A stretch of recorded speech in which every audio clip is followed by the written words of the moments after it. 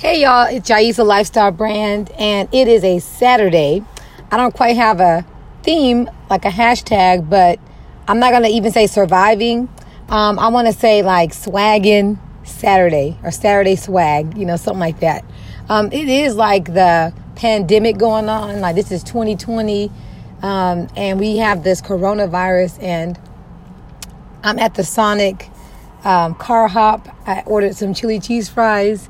And I'm just sitting here, and I had just got back from Walmart, and then in each aisle you see like empty shelves, even in the produce section, and the meat section is totally gone. And then now the tissue and the paper towels are finally being replenished. Like on the shelves in the house cleaning area, there's like a sign that says, please limit, yourself to one cleaning product, and it's like, wow, like to live in a time such as this. And had this been like maybe a year ago, even if I can go back 5 years ago, 10 years ago, anytime back, just a year ago, let's just keep it that way, I probably would have been freaking out. What I've learned is that like whatever is happening, it's already happened before. And when we know who we are in Christ, and we know who Christ is, that means Jesus, like that, he is the Savior, and God is the Father. He got the whole wide world in his hands. I remember that song in Vacation Bible School.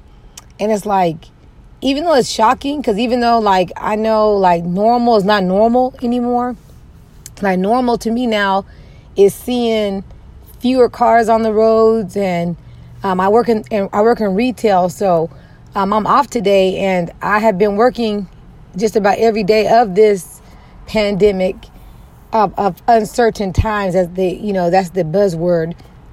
And like to see other retailers closed. I work in Dillard's, and I guess Dillard's nationwide is still open, and working. Not that the problems are not there.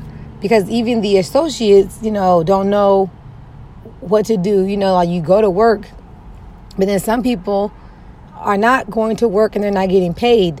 So even if you're at home, you're not getting paid, but you're at work, then you kind of feel that you're like risking your health, because you don't know what customer is going to come in, or what associate, what coworker may be infected, and so it's just that kind of time. But I'm just reminded of like, God, like he is bigger than this. And even being bigger than this, that doesn't mean be foolish. I read a meme today, or a a quarantine quote. Like there are going to be some people that are going to be on the cautious side, and that's okay. And then there's going to be some people that's going to be on this bold, in their faith pose, or like, posture, and that's okay too. So there's no need to shame anyone to say that they don't have faith if they are, feeling a little bit anxious, but not to feed it or not to like egg it on, but just not to like make anyone feel like something's wrong with them for, wondering what's going to happen, because even the best, even the very elect will be deceived, as far as like no one knows the day or hour when Christ will return. So when we're here living these days, and we always hear living in the last days, what do you do? Do you, for me, I'm going to say repent,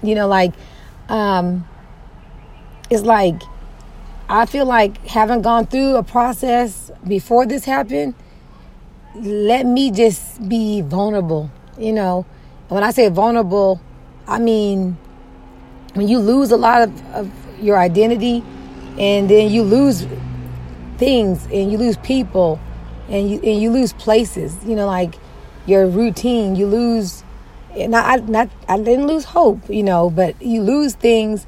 You get lighter. What I mean by that is, like this baggage, or like, things that are kind of like holding you back, or things that you're holding on to.